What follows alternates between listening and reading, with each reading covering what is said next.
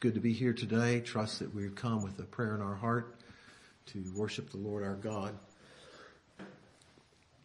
And I'd ask that you would be mindful of me in your prayers as we continue with the service this morning, that I might have a ready recollection of that which is on my heart, and trust that the things on my heart are of the Lord, and He would bless us together with the subject matter before us. If you have your Bibles, I'd like to turn with me to Matthew chapter 3. Matthew chapter 3. And the subject that I have on my mind this morning is the subject of repentance. Repentance.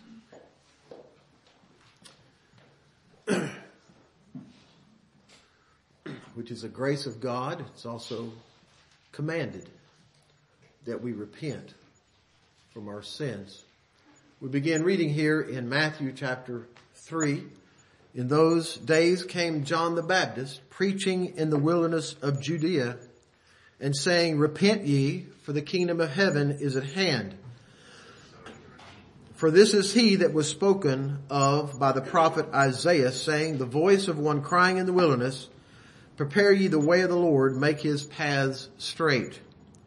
The same John had his raiment of camel's hair and a leathern girdle about his loins, and his meat was locusts and wild honey.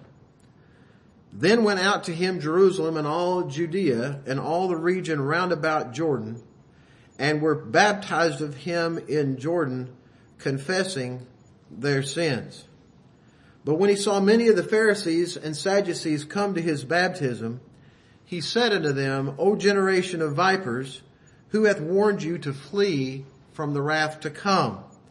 Bring forth therefore fruits meet for repentance, and think not to say within yourselves, We have Abraham to our father. For I say unto you that God is able of these stones to raise up children unto Abraham. So here we see John the Baptist. He preached repentance, for the kingdom of heaven is at hand. We see the Lord Jesus Christ, and if you go over to Mark chapter 1, 15, 16, after that John was put into prison, Jesus came into Galilee preaching the gospel of the kingdom of God, saying, Repent and believe the gospel. Paul, when he met with the elders in Acts chapter 20 at Ephesus, he talked about how he had not kept anything back, that he had testified both to the Jews and the Greeks, repentance toward God and faith toward our Lord Jesus Christ. Here in this occasion, John the Baptist went out and he's crying, Repent. And there were many that came to him in that day, and they were baptized of him in Jordan, confessing their sins. But he didn't baptize everybody that came out. He baptized those that he saw had evidences of repentance. Because we find in Acts chapter 19 verse 4, we find that Paul says that John baptized with the baptism of repentance, saying that they should believe on him that should come after him, which is Christ. So John had essentially the same message or exhortation to people in his preaching that Paul and Christ did, repent and believe. So here he's crying repentance. And there were people who manifested repentance. He baptized them with the baptism of repentance. But then Pharisees and Sadducees came, and John did not baptize them. And it indicates here that he did not baptize them because he did not see any indication of repentance. He rather says, Who's warned you to flee from the wrath to come? There are people who, in this world, who think, you may say, well, why did the Pharisees come to be baptized? Well, they were all things religious, and here's something new, let's get some of it. Some people are that mindset. Here's something new, we're going to have something of it. A lot of people think, they look to rituals, they look to different things as some kind of assurance that, I'm on the right track, I'm the Lord's people in the things, all right? But he says, bring forth therefore fruits meet for repentance. He didn't baptize them. because he baptized those that manifested repentance in their lives. And he tells them, bring forth fruits meet for repentance. That word meet for repentance means that which is becoming repentance, or that which has to do with repentance. And so we want to look this morning at this subject of repentance, and I want to approach it from the point of view of what are some of the things which will accompany a true godly repentance. There are things which accompany a true godly repentance, because there is a repentance that's a worldly repentance. That's not a godly repentance. And we need to know the difference between the two. All right? There is a godly repentance. So what are some of the things which attend a godly repentance? All right? Let's turn over to 2 Corinthians chapter 7. 2 Corinthians chapter 7. The Apostle Paul wrote this church at Corinth. This is his second letter. And we're not going to go through all the problems that the church at Corinth had. But suffice it to say, when he was calling them in love to repent of all their errors that they had in that church in that day, he made them sorry with a letter, with a loving rebuke. You know, loving rebuke isn't supposed to make you feel good. If we have a rebuke, we're not made to feel good. And Paul had a loving rebuke in that first letter to the Corinthians. Now he's writing back and he's mentioning this letter that he wrote them that made them sorry. Let's listen to what he said. He says, he wrote that letter to made them sorry. Verse 9, he says, now I rejoice not that you were made sorry, but that you sorrowed to repentance. For you were made sorry after a godly manner, that you might receive damage by us in nothing. He just said, I wrote you a letter and you were made sorrow. You were made to sorrow. You were made sorrow. But you sorrowed to repentance. And they sorrowed to a godly repentance. This is a godly repentance. Okay? And I want you to see the first thing is that it's going to attend a godly repentance is a godly sorrow for sin. If I repent, if you repent against a sin, a known sin in our life, we're going to have a sorrow of heart for it.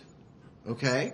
He says, you sorrowed to repentance, for you were made sorry after a godly manner, that you might receive damage by us in nothing. For godly sorrow worketh repentance to salvation, not to be repented of. So one of the first things we want to talk about is that accompanies a true godly repentance is a godly sorrow for the sin. There is remorse, sorrow, weeping, and mourning for sin.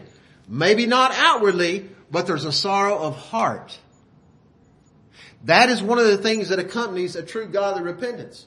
And if I don't have sorrow in my heart for sin, then I surely haven't repented of it yet. Okay? Godly sorrow worketh repentance. That's one of the things that accompanies a true repentance. And as we look at this subject, as we go through various passages of the scripture where the Lord talks about repentance, we're going to come across words like repent and say, well, first of all, what is repentance? It's a change of mind. Basically, rudimentary and fundamentally, it's a change of mind. All right? That's going to tend to lead to a change in action. But fundamentally, it's a change in our minds. And we talk about repenting of sin. We're talking about turning away from sin. And it starts with the turning away of sin in our minds. Okay? But we're going to come across words like repent. We're going to come across words like turn, which means turn. Over there in 1 Thessalonians 1, it talks about how they turned to God from their idols. They turned from their idols. They turned from their sins. And we'll also come across the word return.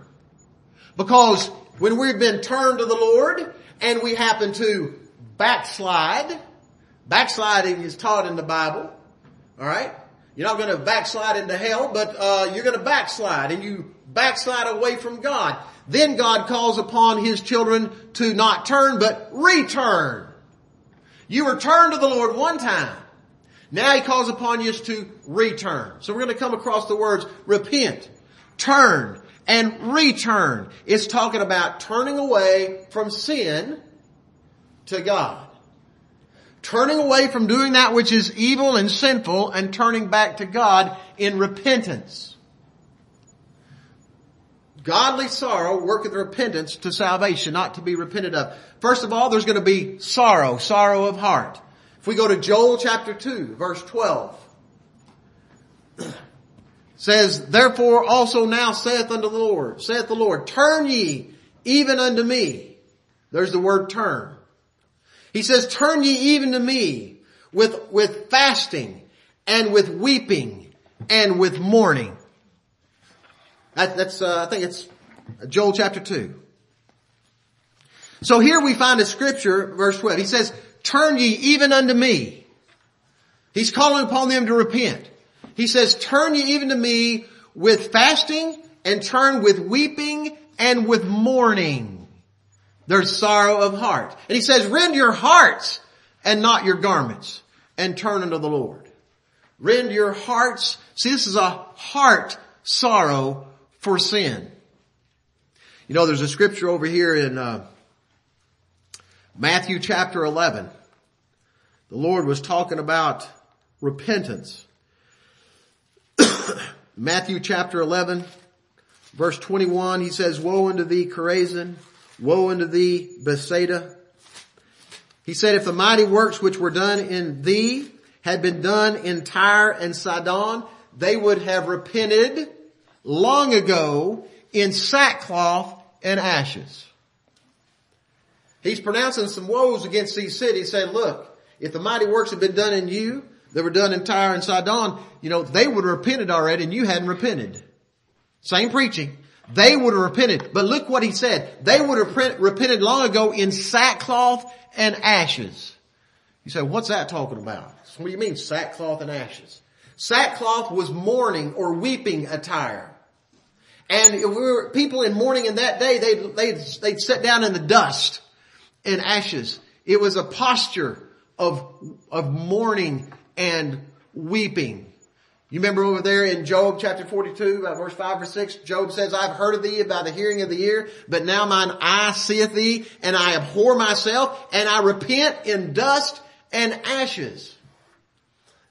In Jeremiah chapter 6, verse 26, he says, O daughter of my people, gird thee with sackcloth. Gird thee with sackcloth. Let me go over and read that. Jeremiah chapter 6. He says, O daughter of my people, gird thee with sackcloth. Wallow thyself in ashes. O daughter of my people, gird thee with sackcloth, wallow thyself in ashes. Remember what he said over there in Matthew 11? It says they were repented in sackcloth and ashes. Here's what it's all about. He says, O daughter of my people, gird thee with sackcloth, wallow thyself in ashes, make thee mourning. That means weeping. When I say mourning, I'm not talking about afternoon or evening versus morning. I'm talking about crying. I'm talking about being remorseful. I'm talking about being sorrowful for sin. He says, gird thee with sackcloth. He says, wallow thyself in the ashes. Make thee mourning, weeping. As for an only son, most bitter lamentation. Say you had an only son. You only had one son and he died. Would you mourn?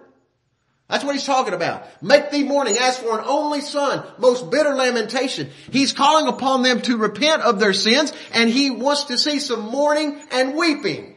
Because mourning and weeping, being sorrowful with a godly sorrow for sin, is one of the things that accompanies a true godly sorrow. Alright? A true godly sorrow. And when we talk about over there in 2 Corinthians 7, a godly sorrow, that tells you where it came from and also to whom the sorrow is directed. Alright? But here he says, wallow thyself in ashes, make thee mourning as for an only son, most bitter lamentation. Back over there to Joel chapter 2. He says, rend your hearts. It says, Therefore also now saith the Lord, turn ye even unto me with what? With fasting, with weeping, and with mourning. He says, rend your heart, not your garments. And turn unto the Lord, for he is gracious. See, it's a heart. You know how the Jews were all about show, right? They'd stand out in the corner.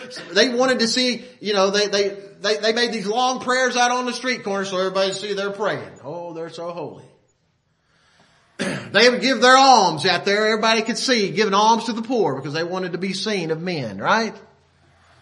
All those people, God is saying, look, don't just go through the form that you're acting like you're so sorrowful and rending your garments. He says, rend your hearts, not your garments. This is a heart sorrow for sin. And it's a godly sorrow. It comes from God, and it also is directed back to God. It's a sorrow. So what's godly sorrow?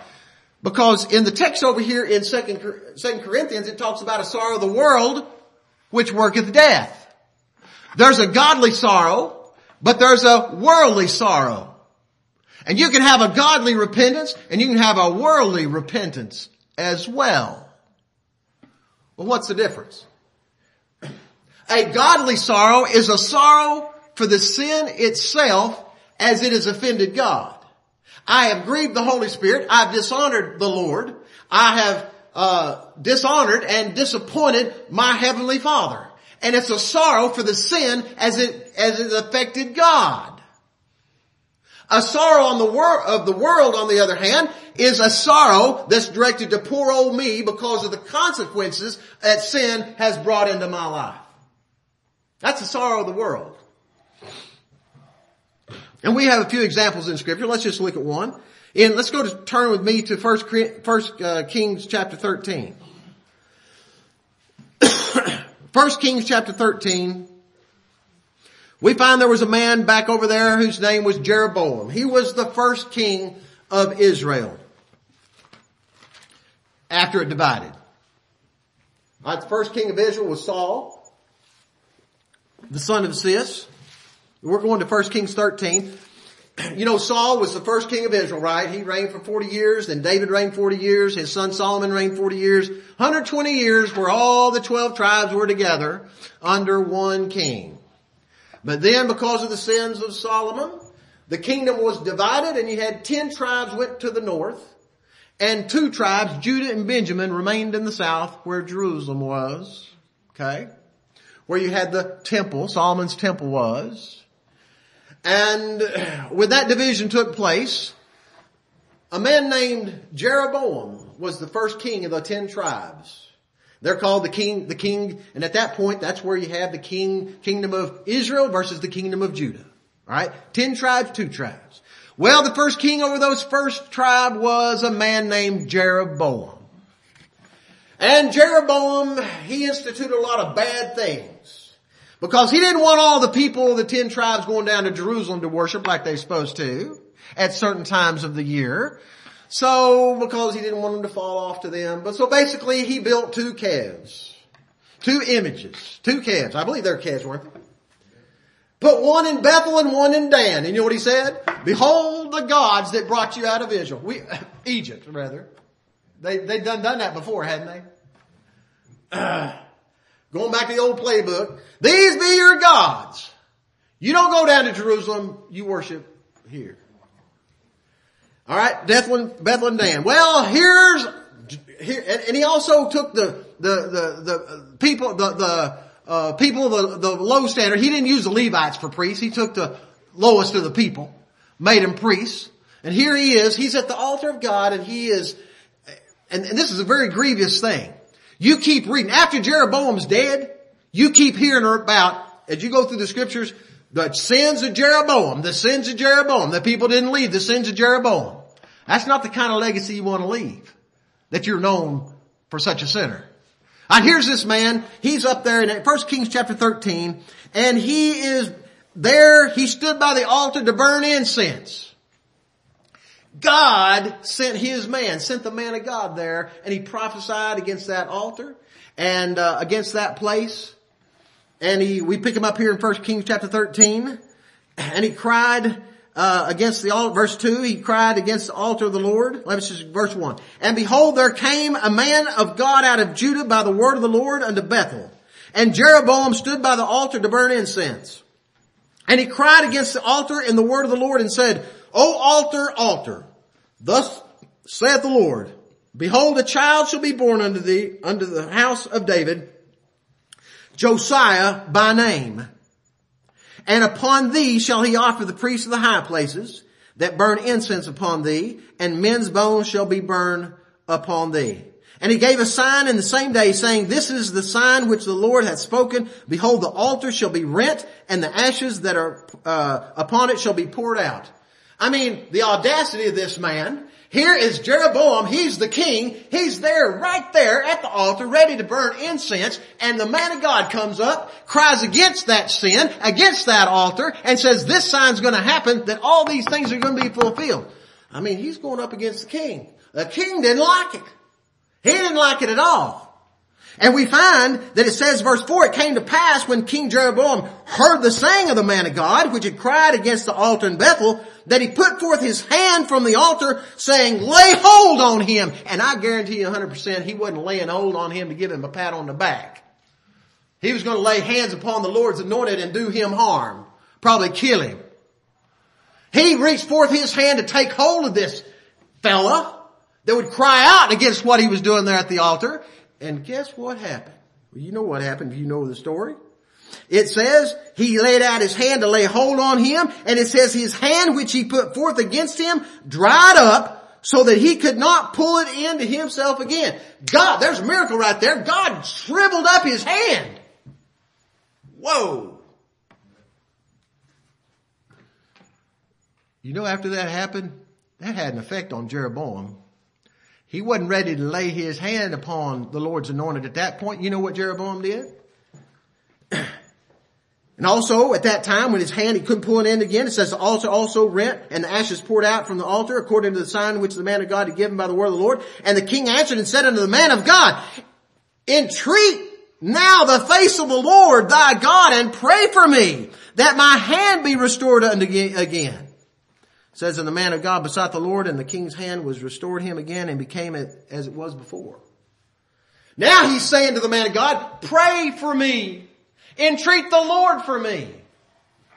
And I bring this up because Jeroboam, you know why he had such a change? Because his hand had dried up. And I think he was sorrowful for that.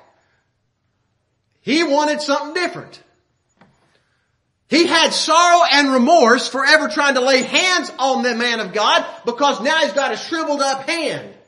And he is now going to say, Lord, entreat the Lord that he restore my hand like it was.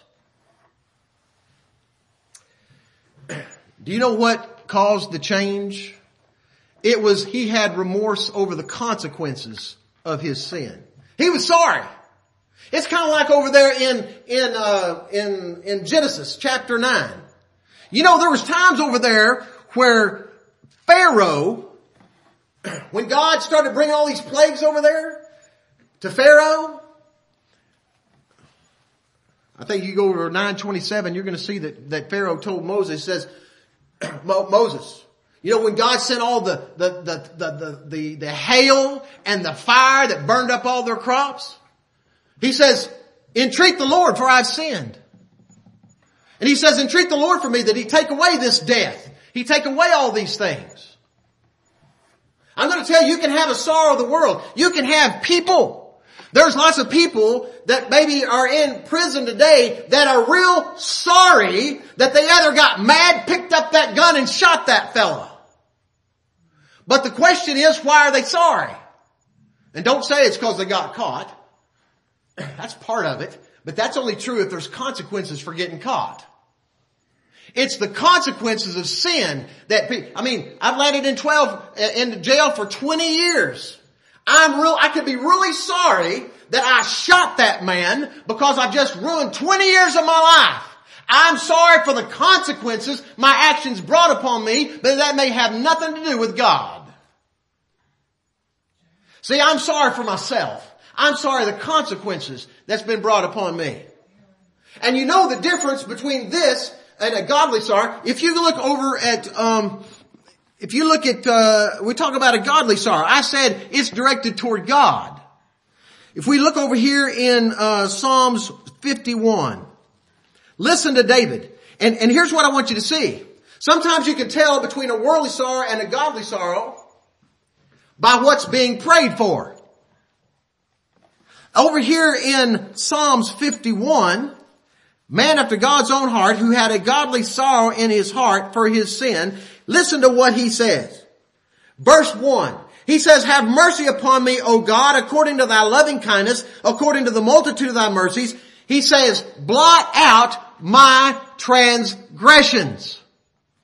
He says, wash me thoroughly from mine iniquity, cleanse me from my sin. Do you know what was bothering David? His iniquity, his transgression, and his sin.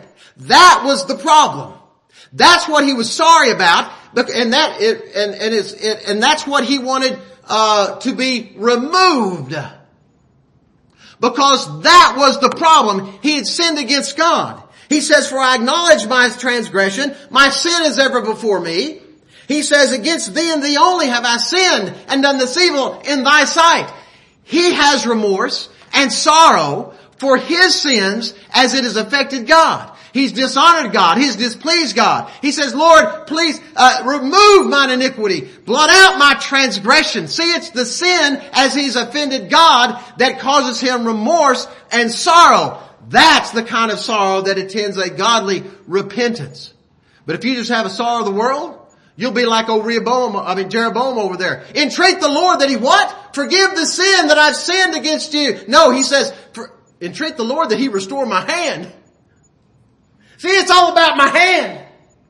I can't reach out my hand like I used to. Entreat the Lord that he heal my hand. That's the sorrow of the world. That's the sorrow because of the consequences that he had upon himself. And it's looking at him. It's not looking at God. It's not sorrow for God. Towards God, it's toward himself for the consequences. All right. Same thing with Pharaoh over there.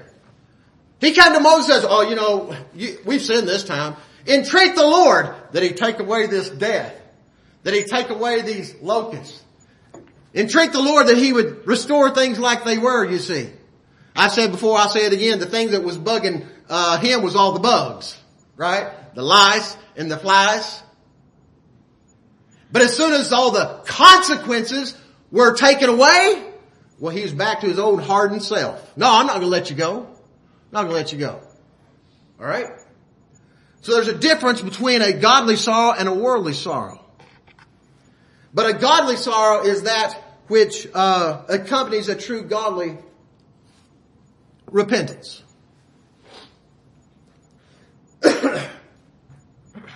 And we ought to know what this is. All right, let's bring this home just for a moment. All right. There's been times in my life that I've maybe, said something.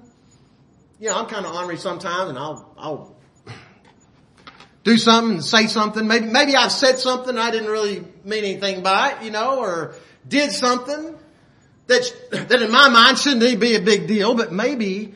Have you ever said anything or done something that really you didn't think it was any big deal, but the person you said it to, they were really offended and hurt, and they're like, have you ever said anything, maybe in your family, maybe down on the job, you did something, they just really just started chewing you out for, just raking you over the coals because you said this or that, and you're like, whoa, you're wearing your feelings on your sleeve. You're thinking, you're wearing your feelings on your sleeve?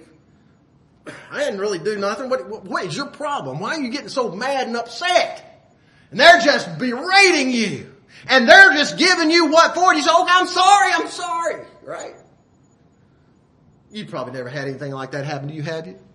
And you usually raise the voice. You say, okay, I'm sorry. It's like, would you shut up? I don't know what your problem, we're thinking, I don't know what your problem is. I didn't really do anything wrong.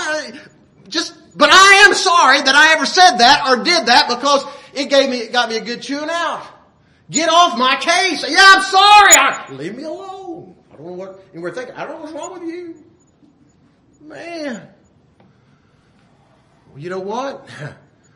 Yeah, I'm sorry I ever said that because why? It got me a good chewing out. I may not be sorry because I actually hurt that person. You understand what I'm saying? Why are you sorry? Oh, you're sorry. Why are you sorry? Well, because it got me a good chewing out. See, that can affect us. We can have a sorrow of the world. If we're just sorry because it got us, the consequences brought upon us that's not pleasant, that's sorrow of the world. But it's a godly sorrow. Maybe I actually sinned against that person and transgressed and I hurt them. My sorrow or remorse should be directed to them and to Godward. All right? Godly sorrow worketh repentance, not to be repented of. He says, turn ye even unto me with all your heart and with weeping and mourning. It's a sorrow for the sin itself as it offended God. David says, against thee and thee only have I sinned and done this evil in thy sight. It's directed to Godward. It's a sorrow and remorse for sin as it has offended and displeased God. That's the kind of sorrow that's going to attend a godly repentance. All right? And you can have people, I'll say it again, they may not go out and shoot anybody anymore because they know what it's going to get them. You see. All right? And so they could turn away from this because they see it's not in their best interest to continue on in this. And it may not have anything to do with God. There's a worldly repentance and there's a worldly sorrow. All right? All right, let's move on. The next thing that I want to talk about that attends a godly repentance, we could talk about, I'll just mention it, there's also going to be a hatred for sin, which is kind of obvious. And certainly if I love, Job said, I've heard of thee by the hearing of the ear, but now my eye seeth thee and I abhor myself. It's because of the sin. I'm not going to spend much more time on this. I'll just say that Paul says over in Romans chapter 7, he says, the good that I do, I would not. That which I hate, I do. There's a hatred for sin. There's an abhorrence for sin. If you want a little extra reading, go read Ezekiel chapter 3 verse 9 or 6 verse 9, I believe. It talks about that God is going to, the people over there, when they went off into captivity, they're going to remember their evils and they're going to loathe themselves in their own eyes because of their sin. There's a loathing and abhorrence for sin. But right along with that, there's going to be not only a sorrow for sin, but we're going to be ashamed of sin. We're going to be ashamed of sin. All right? Let's turn with me to Jeremiah chapter 31. Jeremiah 31, verse 18. Being ashamed of sin is one of the things that's going to accompany a true godly repentance. He says in verse 18, I have surely heard Ephraim bemoaning himself thus. Thou hast chastised me, and I was chastised as a bullock unaccustomed to the yoke. Turn thou me, and I shall be turned, for thou art the Lord my God. And there's a lot we could say right there. I'm going to pass it briefly. But if you turn to the Lord, there's a turning he does first. Turn thou me, and I shall be turned. He said, I was like a bull unaccustomed to the yoke. You know, I'm not used to being yoked up going in this way. It's like a wild bronc. You put a saddle on them, they're not broken. They're not broken at all. They don't like that. You hook oxen up to a yoke of oxen, they're going to fight it. There's some teaching and some turning the Lord has to do before I'm going to accept that yoke. All right. And then turn. But anyway, you think about that. He said he was as a bullock unaccustomed to the yoke. Turn thou me and I shall be turned, for thou art the Lord my God. Verse 19 is what I want. He says, surely after that I was turned, I repented. And after that I was instructed, I smote upon my thigh. I was ashamed, even confounded, because I did bear the reproach of my youth. When it says that he repented, I want you to notice he said he was ashamed. He was ashamed of those sins. Over there in Luke chapter 18, I think verse 13, remember the publican? Wouldn't so much lift up his eyes unto heaven, But smote upon his breast, said, God be merciful unto me, a sinner. You know why he wouldn't even look up into heaven? Because he's ashamed. He's ashamed of the sin. At what time when I was turned, I repented. And after I was instructed, see, there's some more instruction from the Lord there, showing the heinousness of my sin. I was ashamed of my sin. All right. That's one of the things that accompanies a true godly repentance. Turn with me to Ezra chapter 9. Ezra chapter 9.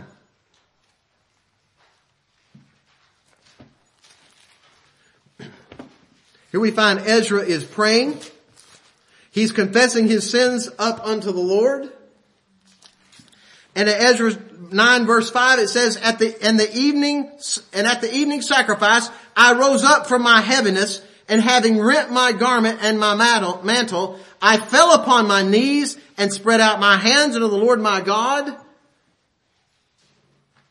Ezra 9:6 says, and he said what? O my God, I am ashamed and blush to lift up my face unto thee, my God, for our iniquities are increased over our heads, and our trespasses grown up into the heavens.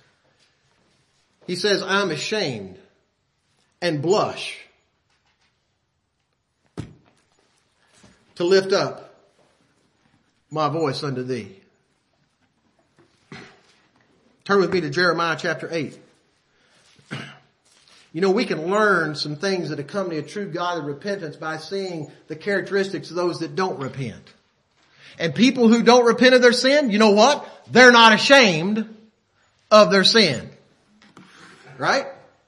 They're not ashamed.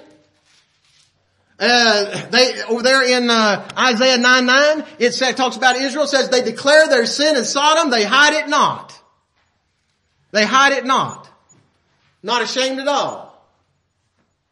As a matter of fact, this is Pride Month, right? Pride Month. Well, they're proud about it. They're not ashamed at all. Whether it be, and I'm going to tell you what, I mean, homosexual fornication is taught against in the Word of God. Heterosexual fornication is taught against in the Word of God, and any other kind of fornication you want to talk about. Which I could go in, the Bible says something, I don't want to talk about it and, in the presence of women and children. But go read Leviticus chapter 18. Alright? But anyway, it says they declare their sin in Sodom, they hide it not. He told Israel in Jeremiah 3:3, he says, thou hadst a whore's forehead, thou refusest to be ashamed. Well, here we see a big contrast. He says, I'm ashamed and lift my face up unto thee. That publican wouldn't so much lift up unto him, God be merciful unto me, a sinner. Because there's an ashamed. When Jeremiah says, when I repented, I was ashamed. When I repented, I was instructed, I was ashamed. Being ashamed of those sins. Not boasting in them, but being ashamed of them. But we can find out here in Jeremiah chapter 8, talking about this people that refuse to return and repent. It says here in verse 12, it says, were they ashamed when they had committed abomination? Nay, they were not at all ashamed, neither could they blush. And this was a people, you look in verses 5 and 6, it talks about a people who refused to repent and turn from their wicked ways. Well, were they ashamed when they had committed abomination? No, not at all. But if we repent of our sins, we have known sins we repent of, we're going to be ashamed about those things, and we're not going to be going around boasting in those things. If I've really repented like I should. We're not going to be boasting in those things. You know, the Bible talks about those in Philippians chapter 3 verse 19, whose God is their belly. It talks about that they glory in their shame. Jude talks about those to whom the mist of darkness is reserved forever, that they foam out their shame. Wandering stars foaming out their own shame. And I've heard a lot of people foaming out their own shame. Lots of times. I've heard lots of locker room talk. Foaming out their own shame. And they're glorying in their conquests. I've heard people talking about, they get in certain circles how, oh yeah man, went out and got drunk last weekend. They're glorying in their shame. Now I've heard church folks do the same thing from time to time. During story hour, get together and talk about the sins of their youth.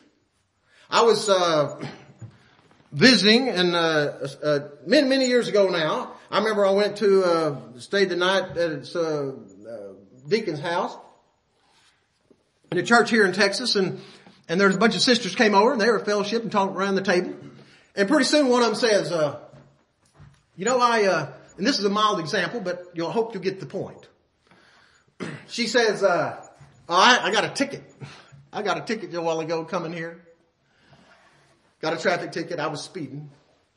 And I was going, I don't remember the story. It's like, I was going 45 in a 35 mile zone. I got a ticket.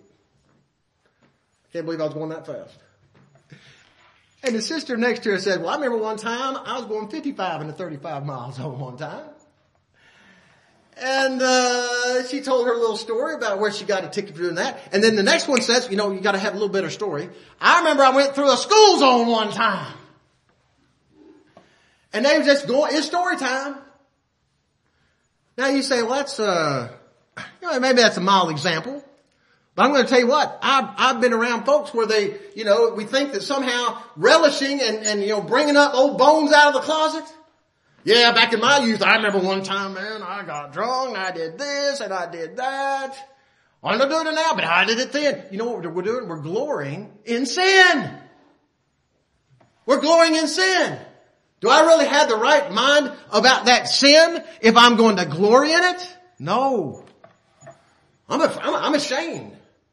And when the Bible says, to tell one another our faults one to another, he's not talking about taking all the skeletons out of your closet. He's talking about, I have a fault that I get mad too quickly.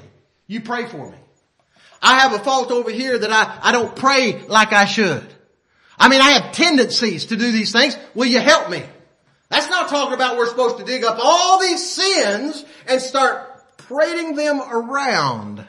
Especially if somehow we're taking some kind of delight in this story of what I did back in my day, and we're glorying, we're foaming out our own shame. It's what we're doing. Instead of being ashamed. If we're properly ashamed, we don't want to bring up those things because it hurts our heart. Because we know how much it offended God. Jeremiah says, after I was turned, I repented. And after I was instructed, I was ashamed of those things. So we're going to have a godly sorrow, a sorrow of heart for the sin as it has offended God. We're going to be ashamed of those sins. All right?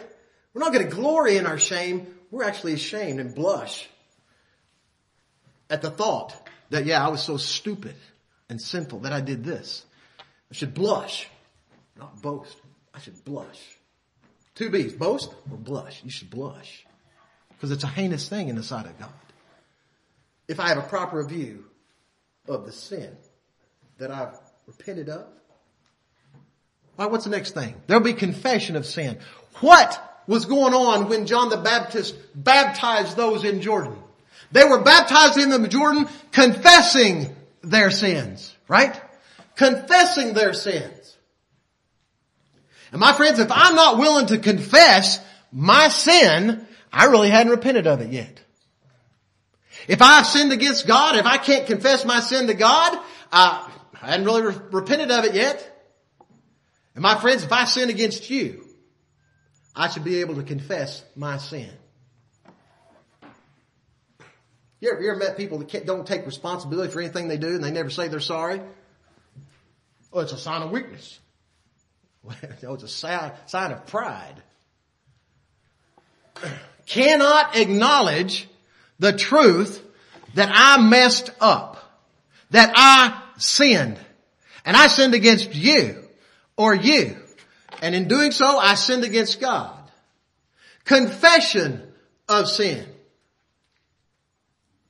When the prodigal son repented of his sin, he took his father's wealth and he spent it in riotous living. He came to himself. He said, I will go back to my father and I will say, Father, I have sinned against thee and against heaven.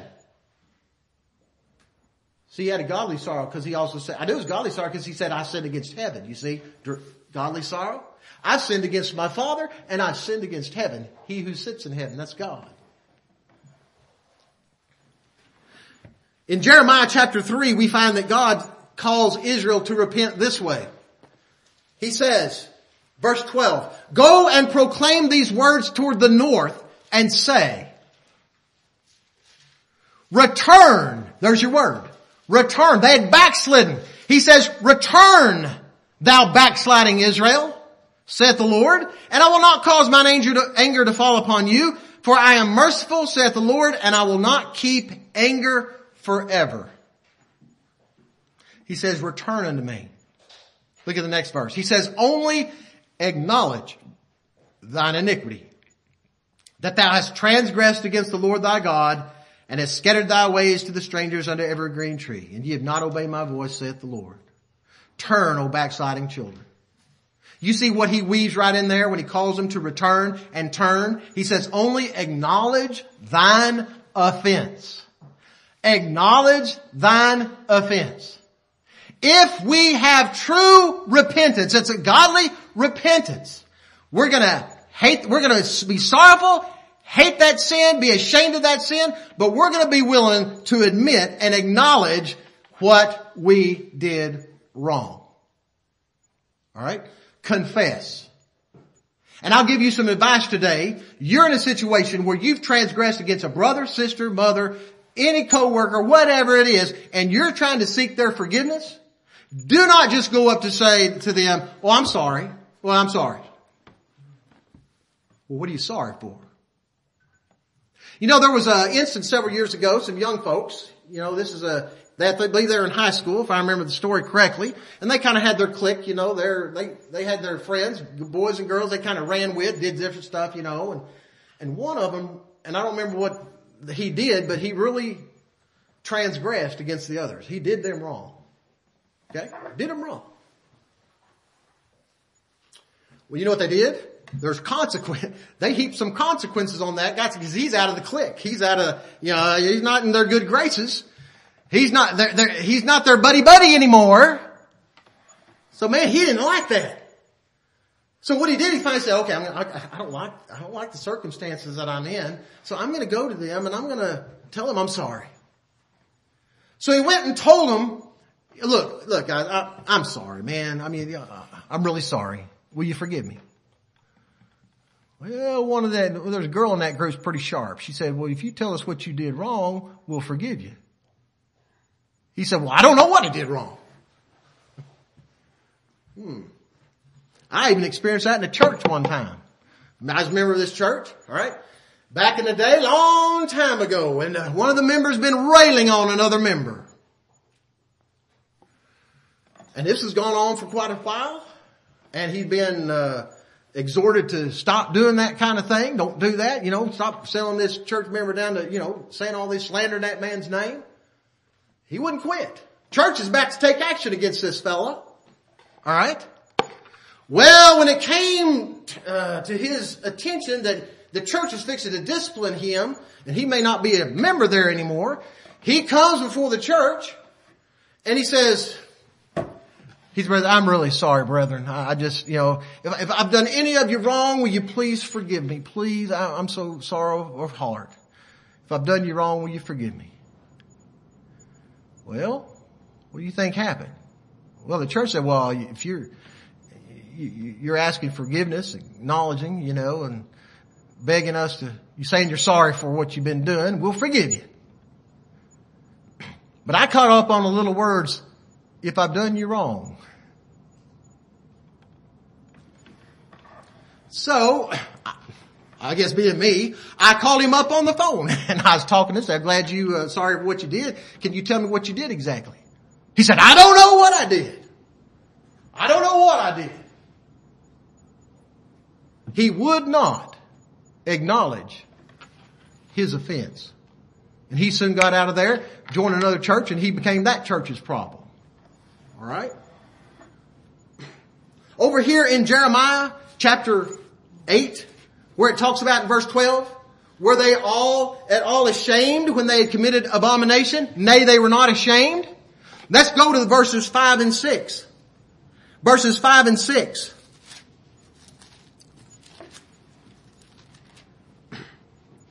He says, why then is this people of Jerusalem slidden back by a perpetual backsliding? It says, they hold fast deceit. They refuse to return. Here's some people refusing to repent. Look at the next verse. He says, I hearkened and heard, but they spake not aright, saying, what have I done? What have I done? My friends, if there's no acknowledgement of what I have done, there is no repentance on my part. I have sinned. I have done wrong. I did this. I did that. He says, God says, return unto me. Only acknowledge thy offense and seek my face. Jeremiah chapter 3 verse 12 and 13 again. You go over to Hosea chapter 5 verse 15. God says this about Israel. He says, I will go and return to my place till they acknowledge their offense and seek my face. Because he's going to go there until they repent. And if they hadn't acknowledged their offense, they hadn't repented yet. They really hadn't repented yet with a godly repentance. It requires an acknowledgement. I mean, how can I repent of something I don't even admit what I did wrong? Can't. There's a godly sorrow for the sin, being ashamed of the sin. I'm willing to be able to acknowledge and confess my sin. Go read Psalms 51 again. Against thee and thee only have I sinned. I acknowledge my transgression unto thee. My sin have I not hid. Oh, that's in 34. Psalms 34.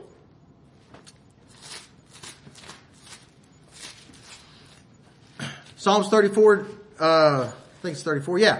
No, it's not. It's 32.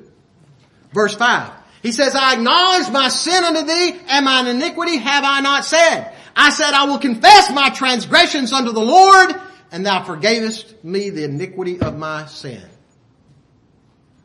You know the good part about that? We have a promise in 1 John chapter 1 verse 9. If we confess our sins, he's faithful and just to forgive us of our sins and cleanse us from all unrighteousness. Confession of sin is going to accompany a true godly repentance. You mark it down.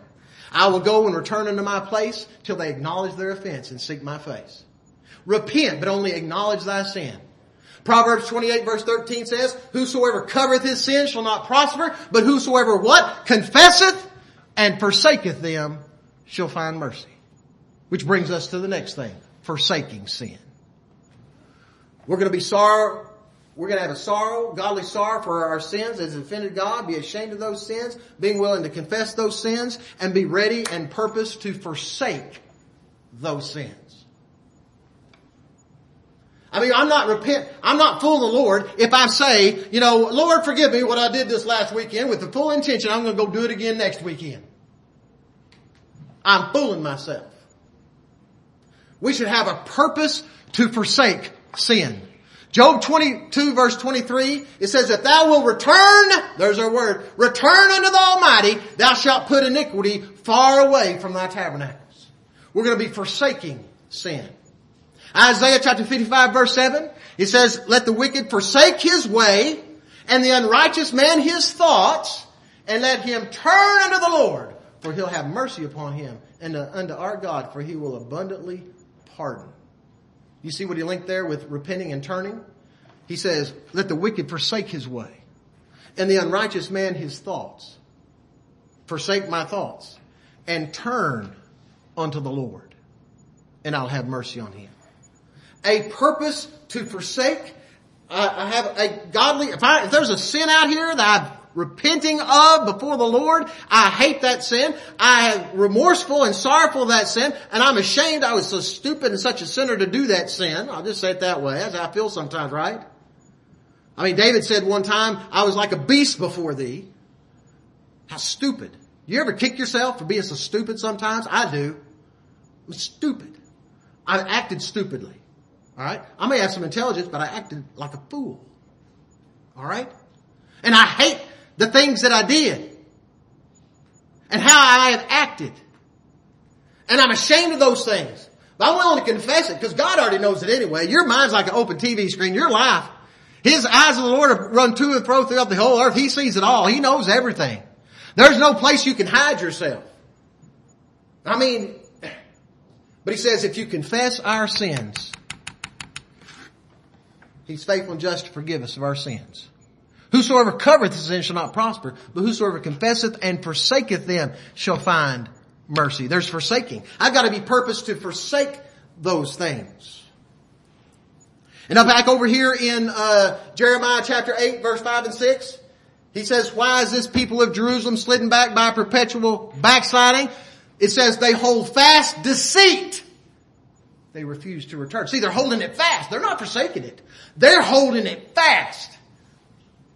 When you don't repent, you're holding on to it. If you do repent, you're going to do your best of your ability to let it go, to abstain from it, to get away from it. We're going to purpose to not do that thing again. All right? There's a purpose to put it away. Last thing I want to mention is at times, if we're going to have a true proper repentance, there's going to be a restitution made for sin. This primarily or exclusively, I don't know if exclusively, this primarily is relating to how I maybe have sinned against you. Turn with me to Ezekiel chapter 33. Ezekiel chapter 33.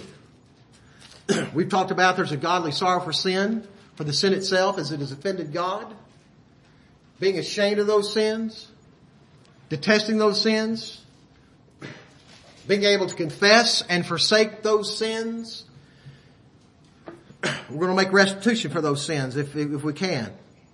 A lot of sins you can't, but some you can. Here in Ezekiel chapter 33, verse 14 says, again, when I say unto the wicked, thou shalt surely die, if he turn from his sin, there's repentance. If he turn from his sin and do that which is lawful and right, see, he's forsaken it too. He's turned from the sin, now he's doing that which is lawful and right, carries with it, he's forsaken that, he's doing right now, alright? If he do that which is lawful and right, if the wicked restore the pledge, give again that which he robbed, walk in the statutes of light without committing iniquity, he shall surely live, he shall not die. Did you notice he said, give again that which he robbed? If I go down here to the grocery store and I steal a candy bar, a loaf of bread, whatever it is, and I repent of that, you know what I'm going to do? I'm going to go give it back. Go give it back.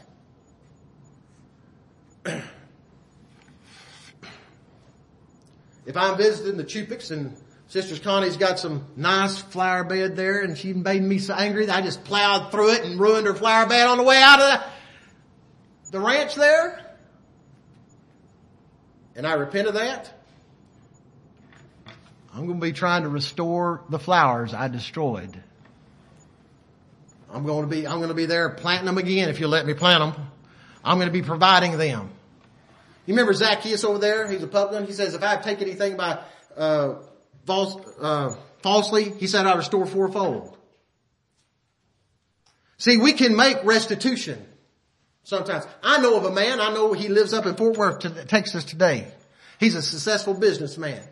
He got convicted over the fact that he cheated on some tests in college.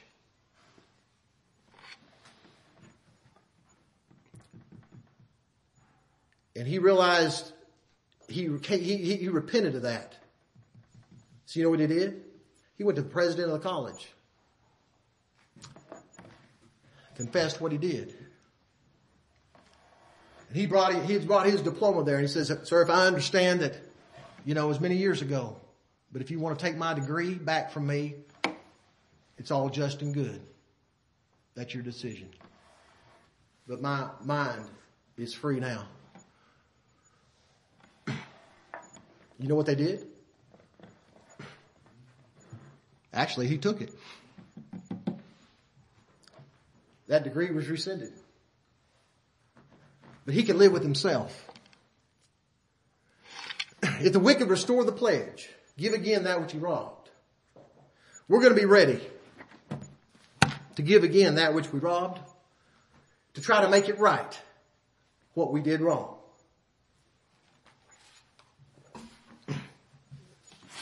If I work at a bank and I embezzled $30 million of the bank's funds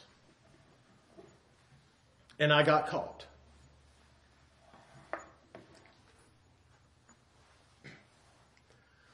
let's just say that happened.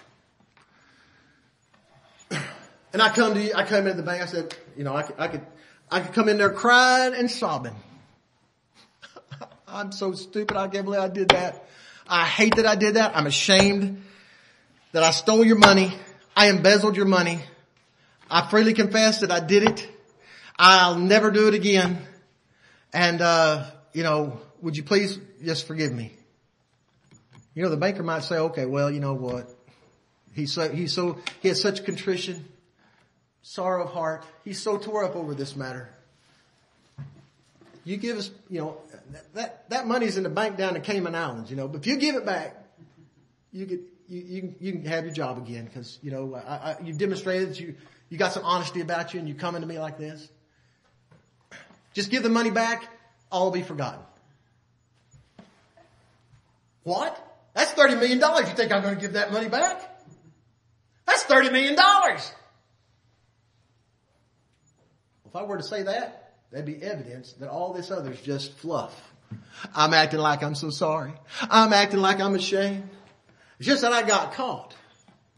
If I'm not willing to restore the pledge, I'm not willing to try to make it right, that which I stole, I really hadn't repented with a godly repentance. But if I have, I'm ready to try to make it right. If I've been telling stories down through the country on Brother Paul down there, lying and against him and slandering his name, saying all kinds of falsehoods and stuff. If I repent of that, you know what I'm going to do? I'm going to come and acknowledge my offense to you, ask your forgiveness, but I'm going to everybody that I spread stories on and tell them I lied to you. He's not that way. I'm going to try to make it right if I really repent of that sin. May God bless you is my prayer.